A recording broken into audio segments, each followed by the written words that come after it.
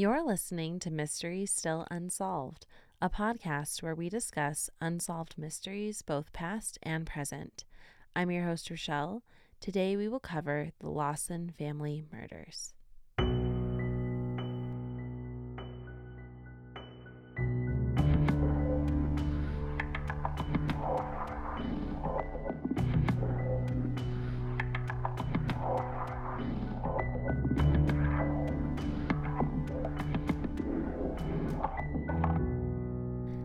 Hello, and welcome back, my lovely little peanut butter cups. I don't know why I called you peanut butter cups. I don't even like peanut butter cups, if I'm being honest. I feel like I should have at least called you something that I enjoy. But I mean, if you're peanut butter cups, I guess I'll never eat you. And that's really what you want in a friend, isn't it? Someone who isn't a cannibal. Sorry, guys, if you can tell, I'm a bit slap happy this afternoon, and it's most definitely because I am super tired and I should really probably take a nap, but my kids are currently in school, and this is the only time that I have to record where they won't be pounding on my door every 5 minutes, asking me to open them a bag of chips. This episode brought to you today by #MomLife. Today we are going to be covering an incredible, tragic case with twists and turns and theories. Seriously, my favorite kind of case to cover. I had heard of this case here and there in my deep dives into the world's most notorious unsolved or cold case. But I really got hooked on this case learning about it on a series on Netflix called 28 Days Haunted. I don't know if you are familiar with this show. Just in case you aren't, it is a new-ish show, I would say. It's not new, it's new-ish. I think it came out like within the past year. And it basically, the premise of the show is that they get a bunch of ghost hunters together and they make them stay in a place that they will call home for the next 28 days.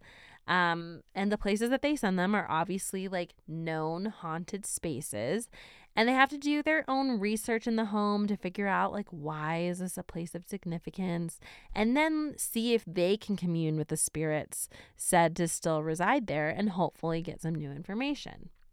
What is it called? Spoiler alert, it's a fun watch, but they never really see anything. In essence, it's a lot of like, hype, oh my gosh, what was that? And we reviewed the tape later and heard, did you hear that? It clearly said murder. No, it did not. Okay? No. Think like Ghost Adventures, or Broast Adventures as we call it at our house, because it's basically a bunch of people running around in the dark with a camera. Will somebody please, for the love of God, take it away from them? Anywho, a pair of mediums are sent to this little building, which looks very charming and quaint, if I'm being honest. And you're like, oh, lucky. You got to sent to it like a cute place. This sentiment doesn't last for long because one of the mediums, like, she gets unblindfolded and she immediately recognizes it as the home of the Lawson family. Dun, dun, dun. But I'm getting way ahead of myself. Before we discuss anything further, it's dusty in here and we need to do a little housekeeping. First and foremost, if you are currently following me on Instagram, well, aren't you a peach? Thank you for doing that. But if you're not following me already, I'm just going to silently wait this out and make you feel extremely uncomfortable until you come to your senses and start following me.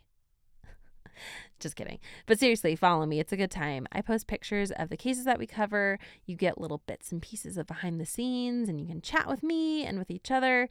You can shoot me a DM with a case suggestion. Oh, and by the way, I thought it would be fun to mention in here that when I was writing up this very episode, I was literally typing. I got a listener suggestion from someone asking me to cover this case. Great minds think alike. Am I right? Anyway, shout out to Paul for being on my same wavelength. That was just so cool. I also have a website. It's www.mysteriesstillunsolved.com. There you can binge my now 103 episodes. You can shop for merch. I have vinyl stickers and t-shirts. And speaking of t-shirts, you have until March 31st to place a pre-order. And then after that, I'm not going to be placing another order until the end of July. So if you want a t-shirt before midsummer, I would highly suggest getting on over there and pre-ordering a shirt. Last but not least, I have a Patreon, which I will link in the show notes. If you feel so inclined to donate to the podcast, you can do so there. And if you become a patron, you will get one bonus episode every month.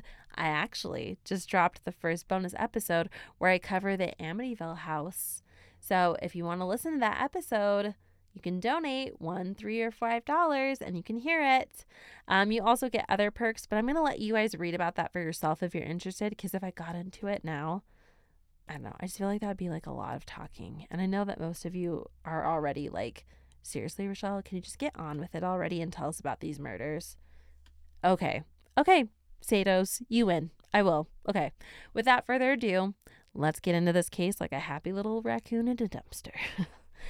It was Christmas Day, 1929, in Germantown, North Carolina, when 42-year-old Charles Lawson, a tobacco farmer and sharecropper, sent his eldest son, 16-year-old Arthur Lawson, on an errand. Arthur had been hunting rabbits in the woods near his home when he ran out of ammunition. Charlie claimed that they were out of bullets and sent Arthur into town to purchase some more, because that's what you do on Christmas Day. You go get bullets and you shoot things. That's what I do. Soon Arthur would learn that father had lied to him, and there had been bullets at the house all along. The Lawson family was large, like real big. Charlie and his wife Fanny had 7 kids. 7 kids. I don't know how they did that. I only have 2, and I'm seriously exhausted. There was Marie, 17, Arthur, 16, Carrie, 12, Maybelle, 7, James, 4, Raymond, 2, and Mary Lou, 4 months. I don't know how you keep track of all those people. That's a lot of people. The Lawson family, they weren't fabulously wealthy by any means, but they had managed to save up enough money to purchase a home in 1927, and like that's a big deal. About a week before that fateful Christmas Day, Charles had loaded up Fanny and all 7 of their children into a car and took them into town. Charles then proceeded to purchase them all brand new clothes and had them sit for a big family photo in a portrait studio. And this was a big deal because, as I mentioned, the Lawson family wasn't particularly wealthy, and it wasn't like today when you can just like snap a quick selfie for free. Getting a photo session done was major, and for many, they would maybe only experience such a thing like once or twice in their lifetime. So big deal. If you look at the photo, it's a bit off. Typically, you would assume that the mother and father would be center in the photograph, the younger children nearest the parents, and the older kids on the outside. That placement just makes for a better and like more symmetrical photo, right? However, in the photo Charles had commissioned, Marie, the eldest daughter, and Charles are in the center of the photograph. And Fanny is like off to the side, almost with like a shadow across her face, looking like an afterthought. And this is going to come up again in support of one of the many possible theories of why this tragic instance took place, but just keep it in mind moving forward. I will post the photo on my Instagram as well so that you can see it with your own eyes and let me know what you make of it. Part of me thinks it's odd. I mean, it certainly looks odd, but I wonder if it had more to do with like the inexperience of the photographer's part and less to do with anything creepy. But I don't know. Take a look at it and let me know what you think. All right, so now we're going to fast forward to Christmas Day, 1929. And like I said, Marie had woken up early to bake a Christmas cake. 12-year-old Carrie and 7-year-old Maybelle had started down the road. They planned to walk to their aunt and uncle's house, which wasn't too far away, to wish them a Merry Christmas before returning home and like all the Christmas festivities officially beginning. Fanny watched her 2 daughters from the family's porch until their walk put them behind the family's barn. Once they were out of sight, she turned back inside, most likely to finish up a task or tend to one of her many children. She's got a lot of kids. But What she didn't know is that when the two girls passed the barn, things were about to go off the rails. Charles had been in the barn, shotgun in hand, and he had been waiting for them. Without hesitation or provocation, he shot both of his daughters before bludgeoning their heads and faces with the butt of his weapon. He dragged their two tiny bodies and hid them inside of the barn. Fanny must have returned to the porch, perhaps to see if she could decipher where these two shots had come from. Had it been her son, Arthur? Was he hunting rabbits again? It might have been at this moment that she saw her husband walking towards their home. And I can only imagine what must have been going through her mind as she saw her husband getting closer and closer, shotgun in hand, with blood all over his clothing. She certainly could not have known the danger she was in, as she was the next to be killed. Next were the two toddler boys, James and Raymond. They were actually drug out of a closet or like a cabinet because they had been hiding, and then they were promptly shot to death by their own father. Then Marie, the eldest daughter, was killed. Charles then walked up the stairs to the home's nursery, where Mary Lou, only 4 months old at the time, was lying in her crib, and Charles bludgeoned her to death where she lay. Charles then positioned the bodies of his family members in like an almost ritualistic way, placing their heads upon these like makeshift rock pillows and crossing their arms atop their chests before retreating into the woods which surrounded their property. Minutes later, Arthur returned home from the market and discovered this gruesome scene. Before too long, neighbors and police were surrounding the Lawson home, everyone trying to make sense of what was happening. Charlie was missing, but had he been taken or was he responsible? No one knew for sure. Suddenly, the people who had gathered heard a lone and single gunshot somewhere in the woods. The police ran towards the sound to discover Charles Lawson dead at the base of the tree after taking his own life. Police noted that in the dirt nearby, it appeared Charles had paced back and forth, many times before mustering up the courage to kill himself. Found in his pockets were 2 ominous and perplexing incomplete notes scribbled onto the back of tobacco auctioneer receipts. One read, quote, "Nobody to blame but," end quote, and the other said, quote, "Troubles can cause," end quote. Charles! Nobody to blame but? Who? Troubles can cause? What? Ugh, I don't think we'll ever know. With this case being so old and so confusing, there have certainly not been a lack of theories to perhaps explain this bizarre and nonsensical familicide against the Lawson family. It makes sense. The human mind always wants to make sense of things, and so we tend to speculate. The human mind cannot get enough wild speculation. Okay, so we're going to talk about some theories. So the first theory is that Charles Lawson, who had in fact suffered a head injury earlier that year, may have killed his family after his injuries altered his brain. Now, this theory may have merit to it, as injuries to the brain can cause devastating effects. If you suffer an injury to either one of your temporal lobes, this may lead to you experiencing difficulty communicating or remembering things. If you were to damage your parietal lobe, you may have trouble with any one or multiple of your 5 primary senses. Maybe you can't smell or taste or hear as well as you did before your head injury. An injury to the cerebellum may affect an individual's balance, movement, or coordination. And if you are a couch potato sleuth like me, you might know that many serial killers, after being caught, admit that they were in the hospital often for head injuries, and that there was a study that scanned the brains of like a bunch of infamous serial killers, and it seemed like they had underdeveloped or damaged prefrontal cortexes.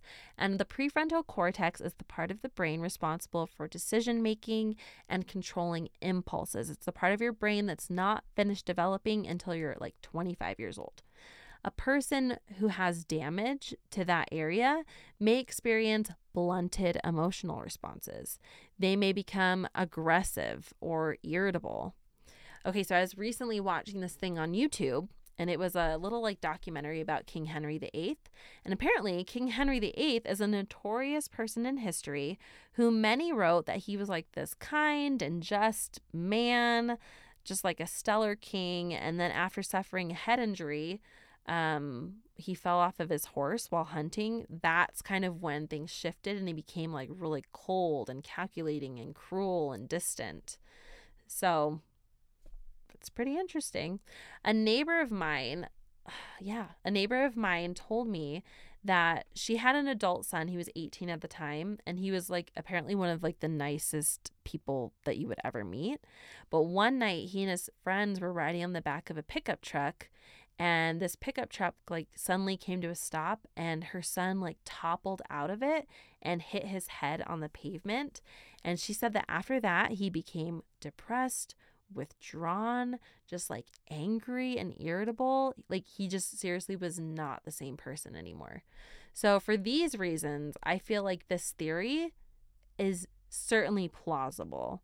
It's possible that Charles' brain caused him to get agitated, irritable, irrational, paranoid, and he killed his entire family, only to later realize what he had done, and then maybe filled with regret or possibly fear of what would become of him, he decided to end his life. It should be noted that Johns Hopkins Hospital performed an autopsy and analysis of Charles' brain and claimed that they found no abnormalities. Another theory is that Charles didn't actually kill his family at all. Like he wasn't behind it at all. Some believe that Charlie may have been the inadvertent witness to something fraudulent because he'd been like saying like these cryptic things to friends and family, and that members of this like organized crime family took the opportunity to silence the Lawsons. Now, this theory certainly could be true. I mean, I wasn't there, so I don't know. But if it were, I just don't see why they would allow Arthur, the eldest son, to live. Like, maybe they're like, oh, well, he's not here, we'll get him later, but they never killed him later. And why would they kill a 4-month-old and a 2-year-old and a 4-year-old? Young children who certainly wouldn't have been able to be like any real threat to a nefarious crime organization. I guess they could have done it to like send a message, but send a message to who? You're killing the entire family. They didn't leave anything at the scene to indicate who might have done this. So I feel like any message that they may have desired to send was definitely lost in translation. A third theory is that the relationship between Charles and his eldest daughter, Mary, was, I don't know, let's say less than parental. This theory is only found to be more salacious when you couple it with the odd placement of Marie and Charles in the center of that family photograph. And then there's also a story that was circulating that before her death, Marie had reportedly told a close friend that she believed she was pregnant with her father's child. Furthermore, the friend stated that Marie said that her father made her promise not to tell a soul, otherwise, quote, there would be some killing done. I don't like that. In a book called White Christmas, Bloody Christmas, published in 1990, a relative, Stella Lawson, was interviewed for the book. And Stella said that she had overheard Fanny's sister-in-laws and aunts, including Stella's own mother, who was named Jetty Lawson, discussing how Fanny had confided in them that she had been concerned about a possible incestuous relationship between her husband and daughter. If we believe these rumors are to be true, It means that Fanny knew, or at least suspected, an inappropriate relationship between Charles and Marie long before the familicide. We know this to be the case because Jettie Lawson, Stella's mother, died in early 1928, and the murders were not committed until late 1929. Shortly after the family murders, Charles' brother, Marion Lawson, opened Charlie and Fanny's home on Brook Cove as a tourist attraction. The cake that Marie had been baking was displayed on the tour, and I'm saying not a replica of the cake, the actual cake that she had been baking. However, because it was the 1920s and visitors were weirdos and they stole things, they began stealing raisins off of the cake, and they had to put it under glass so people would stop messing with it. This terrible event inspired a number of songs. In fact, there is a song called, it's real subtle, the name of it, The Murder of the Lawson Family, which was originally recorded by the Carolina Buddies for Columbia Record in 1930, and then it was covered by the Stanley Brothers in March of 1956.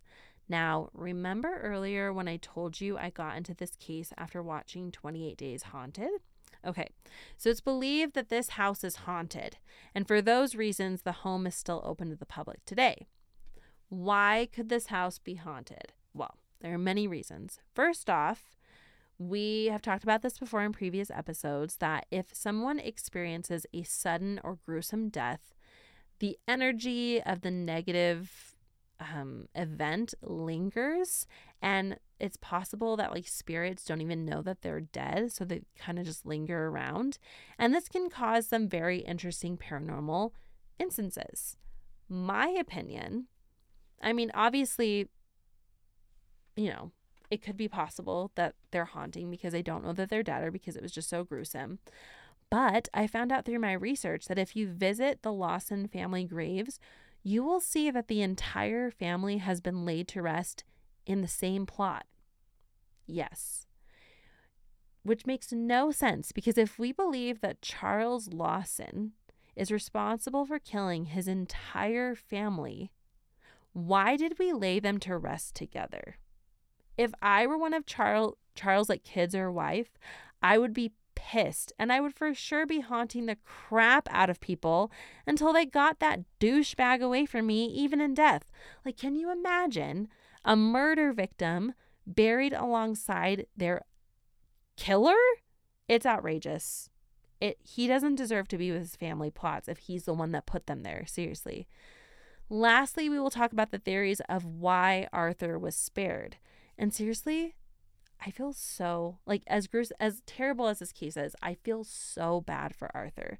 Not only was he just 16 at the time, but he was the one to discover the bodies of his loved ones on Christmas Day. That's supposed to be the best day of the year, and it was the worst. Can you imagine being the one to learn that your own dad did it? I'm sure that Arthur suffered from depression, anxiety, survivor's guilt, and that he often wondered, as we all do, why was he spared? Some believe that Arthur was sent away simply because he may have been a threat to Charlie. After Charles' head injury, he was not the strong man that he had once been, and it's possible that he feared that if his teenage son was there, that he would be able to overpower him, especially knowing that Arthur himself had gone hunting with his dad for years and absolutely would know how to defend himself using a firearm. Others believe that although Charles wished to commit familicide, he may have been torn in what to do with Arthur. Because remember, preserving your family line, preserving your family name was so incredibly important. And that this may be why he sent Arthur away. Arthur Lawson did end up marrying later on in his life, and he fathered 4 children with his wife before his own life was prematurely ended in a motor vehicle accident in 1945 at the age of 31. The Lawson family murders deeply, deeply impacted this tiny town in North Carolina. The family lays to rest in the small Browder Family Cemetery near the intersection of Highway 8 and Brook Cove Road. Who's the Broder family? The Broder family, they had been the landlords to the Lawson family before they purchased their own home. And the Browder family donated a couple of their plots because they loved Arthur. They felt so much compassion towards Arthur, and they didn't want him to like have any sort of financial strain or like have to worry about where to bury all 8 of his family members. And that is the horrible account of the Lawson family murders. I'm curious to know what you all make of this. Is there a theory that resonates or makes sense to you? Is there a theory that we didn't cover on the episode that you think it could be? Let me know by commenting on the Instagram post I made for this episode today. I would love to hear your thoughts, theories, opinions, and ideas regarding this case. Oh, yeah. Would you like to know how to better support this podcast? Of course you do. Follow me on Instagram at Mystery Still Unsolved. Shoot me a DM with a case suggestion. Visit my website, www.mysterystillunsolved.com. Order a shirt or a sticker and represent it everywhere life takes you. Donate to the Patreon. I'll put the link in my show notes. But don't feel limited to the constraints that the term friends and family may entail. Like, tell your pastor, the teammates on your community soccer league, your doorman, your busboy, your flight attendant. Better yet, tell the person sitting next to you on your next flight. I promise you, one of 2 things will happen. 1, you'll spook them and they won't talk to you. That's a win in my book. Or 2, they'll be a secret fellow couch potato sleuth, and you'll be in for the best conversation of your life, and it will be sure to make time fly. Literally. Thank you all so much for being here today. I'm so grateful to all of you who come back here week after week. You seriously do not know how much it means to me, and you guys are just so cool and awesome. I love you guys. Join me next week when together we'll discover, did anyone ever place a useful tip? Has justice prevailed?